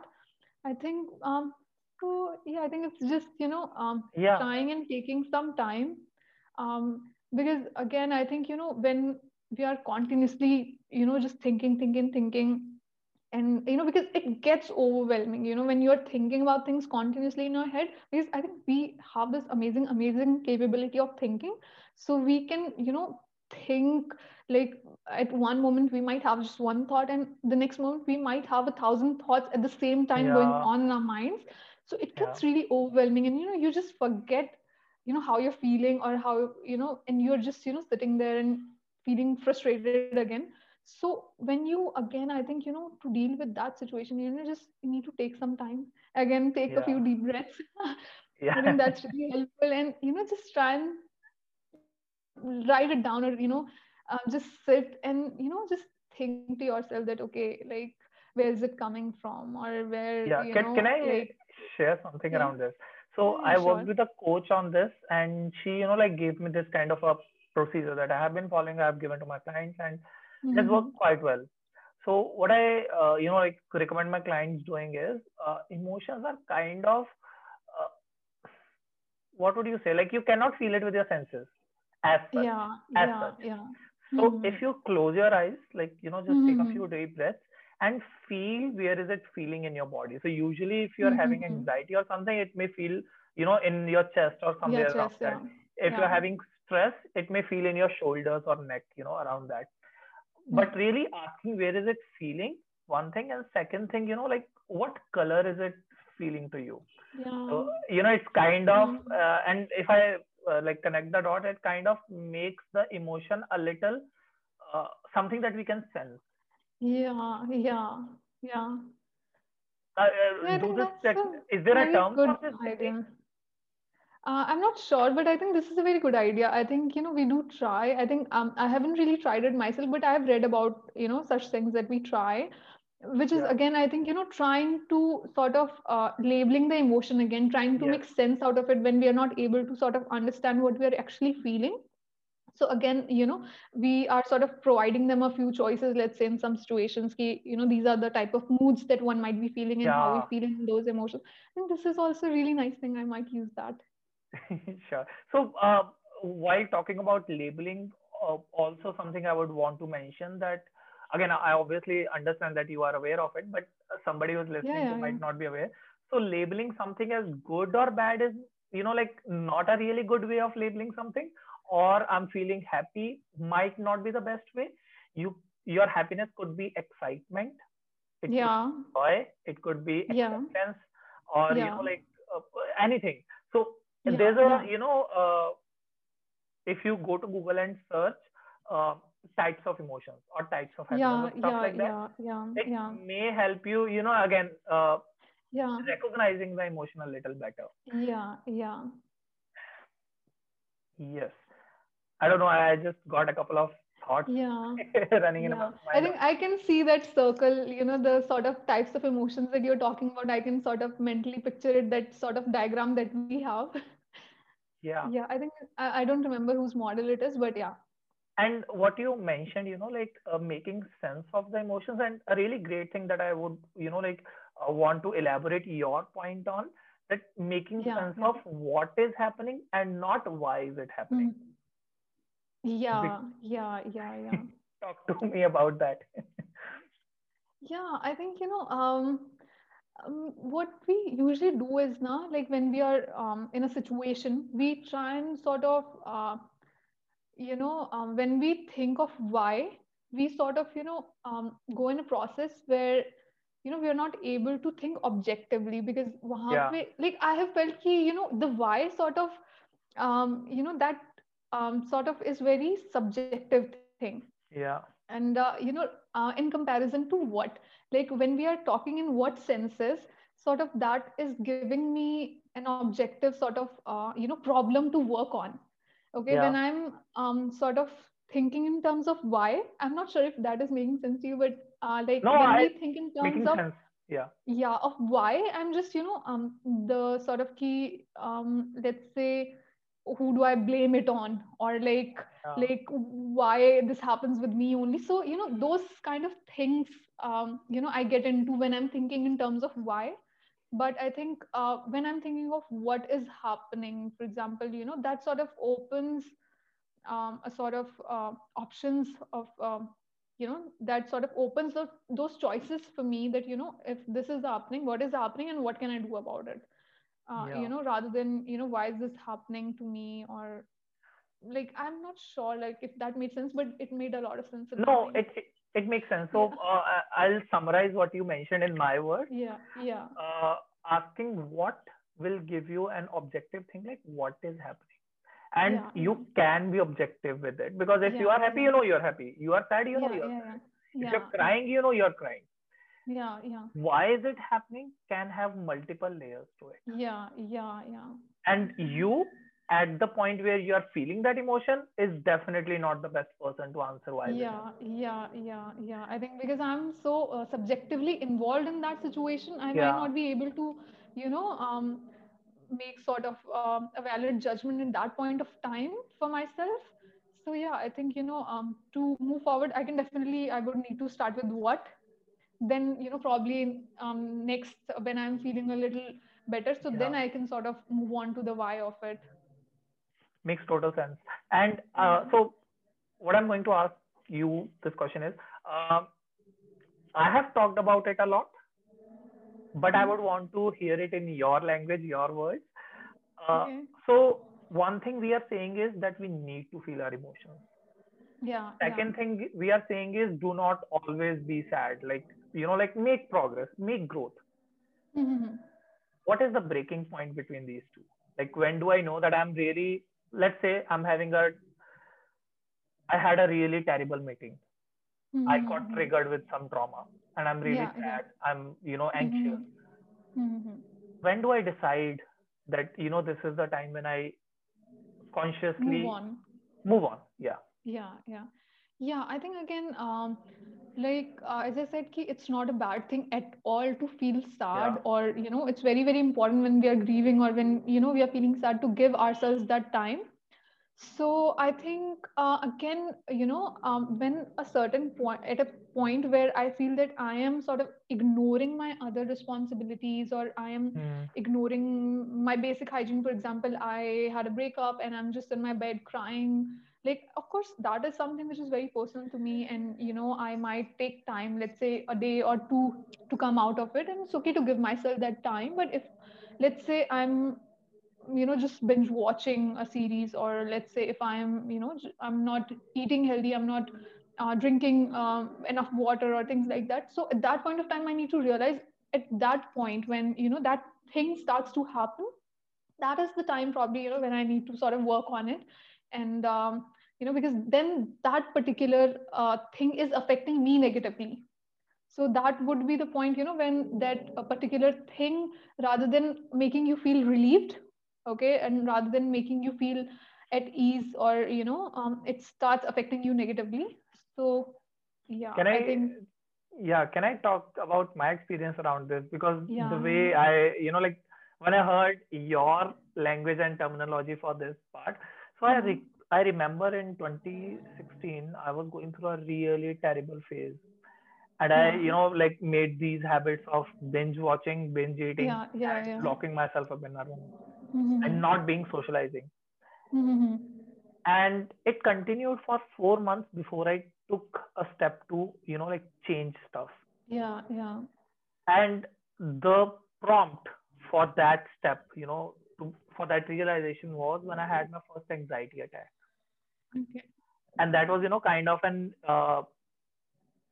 what's the word, identity crisis. Like, this is not who I am.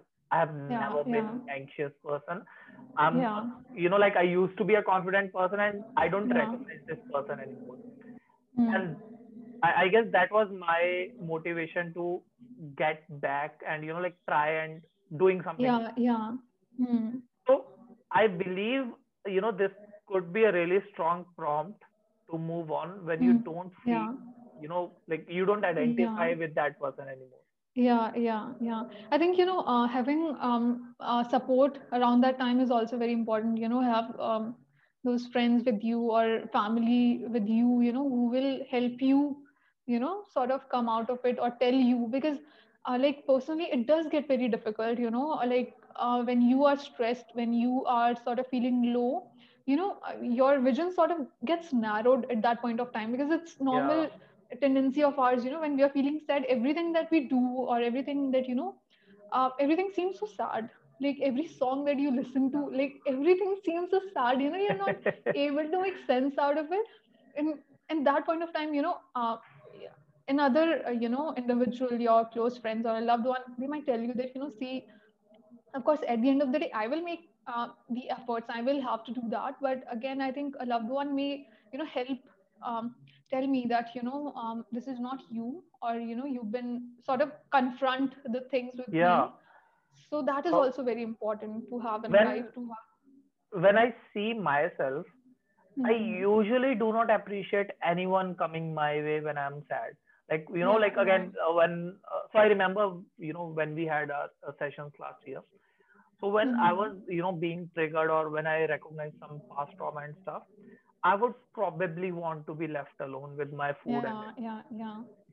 Yeah, I and think that's okay. I think that's very a subjective way of, because yeah, again, I think when we talk, every individual has a different sort of, way of healing or process. So it's okay. I think if one feels that, they will be able to sort of take their time and come out of that, that's okay. That's totally fine. And if, someone needs someone else to sort of support them in that time, that's also okay. I think, that's, yeah. yeah. I guess that comes from Gretchen Rubin's book, The Happiness Hmm. Project. I guess that's the name of the book. So she mentions four tendencies based on Hmm. the expectations, internal Okay. and external expectations. Mm-hmm. So for a long time, I have recognized, identified with a rebel tendency. So I Okay. resist external and internal expectations. So if somebody is Mm-hmm. standing there asking Yeah, me to get yeah. up, I'll probably, like be Yeah, really yeah. bad about it. But there are Yeah, some people who really enjoy accountability. So if you're yeah. standing there and asking them to get up, they'll get up like this. Mm-hmm. Yeah. And I believe all this, what we discussed has a lot to do with your personal tendency. Like, how Yeah, yeah, do yeah, you definitely. respond with external and internal expectations? Yeah, yeah, yeah. And anyway, I gave a disclaimer to you before this interview that I'm going to ask you a couple of personal questions as well that Yeah, has yeah. to do a lot with me because I wanted a free therapy session. Okay. Anyway, so moving on, uh, I may have another question. Give me 1 second. Yeah. Okay. So we discussed a lot about how being mindful is the answer to, a lot of issues, or the Yeah, first yeah. step to a lot of issues, let's say. Mm-hmm. The first step to resolving a lot of issues. Yeah, yeah, yeah. Uh, and I believe the times we are living in with Zoom, Instagram, WhatsApp, Yeah. Gmail, Netflix, it's super tough. Like not super tough.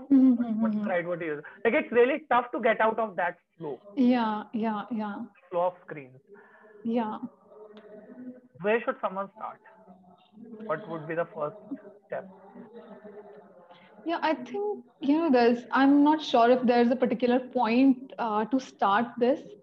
But yeah, I think, whenever you realize that, that you are again being consumed by, a particular area of your Yeah. life or particular screen of your, laptop or phone. So I think it's very important. I think, I'm not sure if you watched there was this documentary which was on social media. Oh I yeah, the think, social dilemma. yeah, I think that one. And I I haven't think watched they it. also, yeah, I think it's a good one. So I think majorly, in basic terms, they just talked about, being mindful about, your choices that you make, of course, because the social media has been designed that way to keep you engaged, the sort of content that you will, search, you will be sort of provided with the similar suggestions, which might, again, that happens with, when you start looking at, say, animal videos, and and you're just okay, Yeah. Oh and that yeah. happens. Yeah. So yeah, I think, when I am sort of, really mindful of what is going on, like, again, I think, very basic thing that, what I try and do is, I think, I'm not sure, what other people do, is, again, I sort of, just try and track my progress, the basic routine that I have for myself, that, okay, I sort of spend this much time here, and, now I need to sort of um, move my body to, you know Yeah. so yeah. So I think just tracking your actions, tracking your routine in general, is very, very helpful in realizing, where you need to put in more attention, where you need to sort of, when you feel, very, of course, when you will be sort of, shuffling from one platform to another, when you're, of course, you will feel some kind of stress, you will feel some kind of frustration there, because, you're not able to give yourself the time. And when you are not able to do all that, that will affect your sort of, of course, you're watching, even you're watching Netflix, you will be stressed, and you will realize, like, Yeah. why am I not able to enjoy it, as much as I used to do it previously. So, when that realization happens, at that point of time, you just have to take a break, and just take a step back and see that, like, where's the issue coming from, and then again start from the list. Yeah, Yeah. that's just my personal way of doing thing. I do not suggest that people Or should only make lists. Yeah. so maybe not list, but I have seen most of the people recommending this, even myself, that like Yeah. get your words from here onto paper. Yeah, yeah. Because that I need that objective thing in front of me, I need that evidence for, what am I doing, where am I going, and Yeah. for otherwise, yeah, Yeah, yeah. that's one approach that you're mentioning, that I need to see things objectively. Mm-hmm. What I usually tell my clients is your brain is a constant idea factory or thought Yeah, factory, yeah, yeah, and it's yeah, like overpopulating thoughts every second. yeah, yeah, yeah, And even to think a normal thing, you have to yeah, clear it out. Meditation helps in it. yeah, But yeah, then yeah, again, the very first step is, like just take a paper, like write down whatever is on your mind. yeah, Maybe tear it down and throw it away, but write it down. Like it doesn't yeah, matter if yeah, you read it again, but what yeah, yeah. matters is your brain is clear for some Yeah, time. yeah, because that will definitely give you a mental clarity that will help you organize your thoughts, that will sort of, help you express yourself. And when you have that sort of objective thing in front of you, again, that will sort of give you a sense of control that, this is happening. And, Yeah. and by the time, because I also write when, I do try and write every day about, how I've been feeling or whatever happens. And even when I'm feeling stressed or, for whatever reasons, I Sure. usually, I have observed this, when I'm writing, of course, I start as, that this is not right, or this should not be like this, or, what I'm feeling, or, Yeah. if I'm angry. By the time, I reach the end of the page, I'm like, this does not make sense, that, like, Yeah. it's okay, I think this happens, like I have observed this, that like when you reach the end of the page, like usually you do come up with solutions by yourself only. And that Yeah. has happened like with me a lot of times you start out with ranting, and by the end of it you're like, okay, like that happens, it's okay. And for me, my personal uh, activity has been writing on social media, Yeah, yeah. and I've been writing online for like more than 6 years now. So Mm-hmm. now writing has been kind of therapeutic for me Yeah. online. uh, I share a lot of personal stuff online. Like I share Mm-hmm. a lot of my failures in my personal life, in my professional life, in my relationships. Mm-hmm. And I see myself writing a lot of things that I wouldn't have even otherwise thought about. Yeah. So, for example, like a week ago, I wrote about, so the lines were that I have had hookups and one night stands and different short term and long term relationships. Mhm. And, Yeah. there was this whole post. And I revisited it like 3 days ago, and I noticed how much shame I was putting myself on that I went through all that, or not Yeah. went through, but what I did, when I Yeah. was Yeah. in that phase. And I don't believe that would have happened if I hadn't written it down in the first place. Yeah, exactly. Yeah. And I'm not kidding, a lot of time it happens like in flow, something would pop up in my keyboard and it made me stop. Oh, I didn't realize Yeah. Yeah. like I'm feeling this way, or I'm realizing, like Yeah. I'm Yeah. doing this thing. Yeah. And so I usually do this, like give this suggestion, like no matter you are a writer or a not a writer, no Yeah. matter Yeah. if you don't even understand even one Yeah. language Yeah. completely, Yeah. maybe it's not about others, just like Yeah. write for yourself, like write Yeah. Yeah. what's Yeah. happening. Yeah. Interesting Yeah. discovery. Yeah. Yeah. What's something you have seen most of people doing wrong these days? Wrong as in that is serving them in a negative way. I'm not sure. Like, I think there might be a lot of things. Like, I can just remember, like if one or two things I had to say, Sure. probably I think over expecting from themselves. I Hmm. think that is one thing which I have realized recently. When, let's say, because there are a lot of people, younger population coming in, because exams are coming and things like that. Yeah. So they're like, "Ki, we want to read, say, 8 hours a day, like make it happen." It's like, you cannot sit for 8 hours straight. And there are a lot of parents who come and they're like, "Ki, we want our kids to, sit for 10 hours or 5 hours straight so they can score good marks." They like, and parents use this thing now where they say, "Ki, yeah, we have a really good child, and and he can sort of study, but he's not He sitting for 5 knows. hours." Yeah, Yeah, he like, knows a lot of things. He can do yeah, it, but he's not doing it. he's not doing it. And it's very difficult to tell them, ki, yaar, like, every student, every child has his own way of learning. Probably, someone might just spend 1 hour going through something and internalize it, and another child might take 5 hours to do the same. So we all have a different sort of ways of doing things. And but people sort of, they just see the productivity in terms of hours, how much hours we are putting in. If we Yeah. are just sitting for 8 hours, and like that, only then we are sort of working hard. Or like, if I'm, because otherwise, like, I'm not a hardworking individual at all, because how I used to study for exams. When I have people coming then asking, how can we sit for like 8 hours a day for studying, and I'm like, okay, let me get back to you about that. I don't know the answer to it, but yeah. Guilty as charged. So, Been through the yeah. same thing. Yeah. Yeah. So I think the over expectation part is something which we've been sort of, because we so even with whatever issues, let's say we were talking about the masturbation issues, etc. Also, how we expect here we should just stop doing it. Yeah. That's not possible, practically. We will have to, like, even if we don't want to do it, we will have to, set that process where we decrease the intensity um, Yeah. slowly. Okay. Like, it's not possible to just end it. Like, you probably need very, very high sort of, a level of determination and brain chemistry. But it's not possible to just end things. It's just rather better to just tone it down and then stop whatever habits that you are sort of, working on.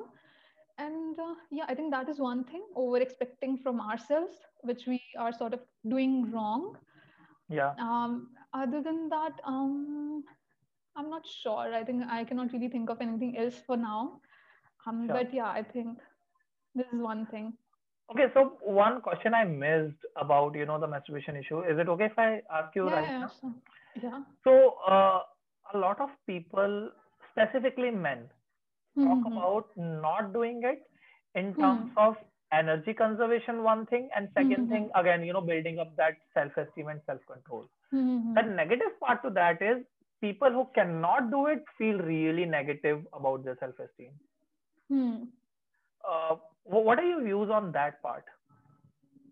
Like, who are not able to do it, as in, like, So there is okay, there is one no fap challenge in November, I guess. okay, okay, No PMO, it's called. So it's okay, no okay, PMO, porn, masturbation, and orgasm. So the okay, idea okay. is, like it saves energy for you. One thing, you feel more Hmm. energetic if you don't do it. Like Okay, not like don't doing it today. It's like if you don't do it for 100 days, you'll feel really amazing. Like okay, okay. that sense. One thing. Hmm. Second thing, it gives you a lot of confidence. Hmm. Okay. Uh, yeah, have you done it with anyone in that zone who came up with this Um, philosophy? Not really. I think I haven't sort of talked with someone who was not able to do it and then feel shame Okay.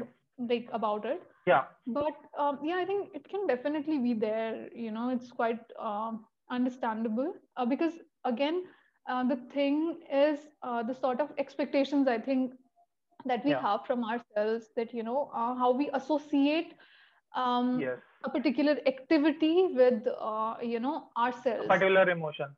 Yeah, yeah. So, if I'm not able to do this, then I'm not competent enough. Yeah. And how we associate these two things.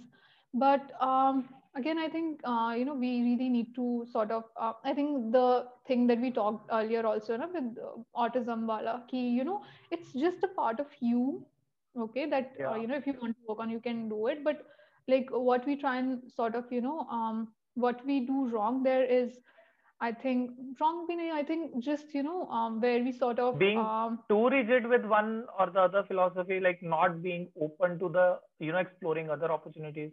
Would that be yeah, also a case? yeah, yeah, I think.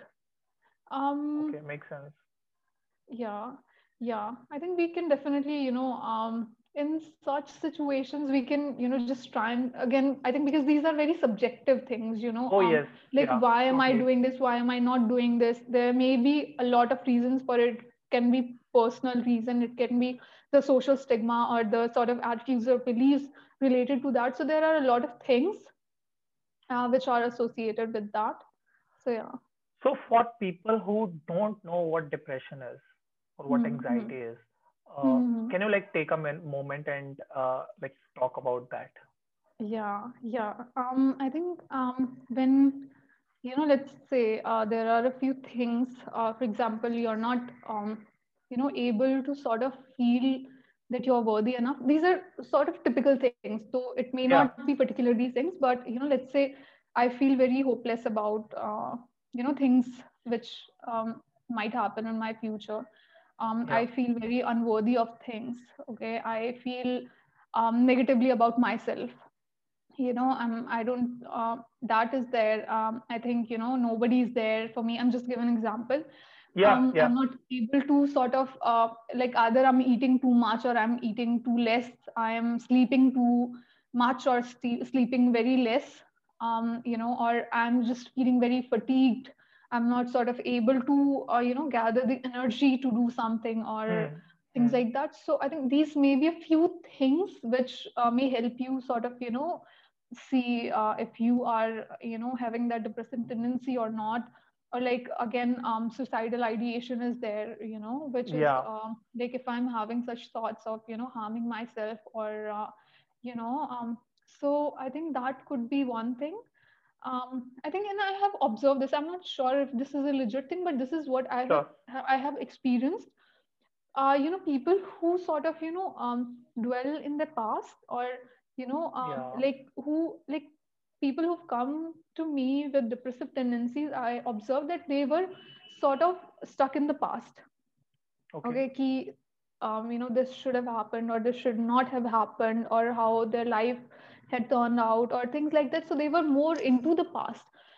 Yeah. Whereas the people who came to me with anxious tendencies had more, concerns about future. Future. Yeah. Ki, how will this turn out? What if I'm not able to do this? What if, like, I'm not sure. Again, I think I'm just sharing my observation. Yeah. Yeah. So, yeah, when, people were more concerned with what might happen in the future. So, because that's unknown, that we don't know what will happen or what will not happen. So, Yeah. that sort of, um, I sort of observed that, that was more related to being anxious. And again, when, anxiety is related to a lot of physiological changes, when you're Yeah. feeling anxious, your heartbeat increases, you feel breathless, You you get start sweat. sweating. Yeah. Yeah. So it's not necessary that every time that may happen Oh when yeah. you're feeling anxious, but definitely these are some of the common things that, one might experience a lot of, rapid thoughts, and along with the sort of, physiological changes. So Yeah. that is there when you're sort of feeling anxious. So yeah, Thank you for sharing that. yeah, Uh, did you realize it's been almost 2 hours, I guess? yeah. I did not realize that.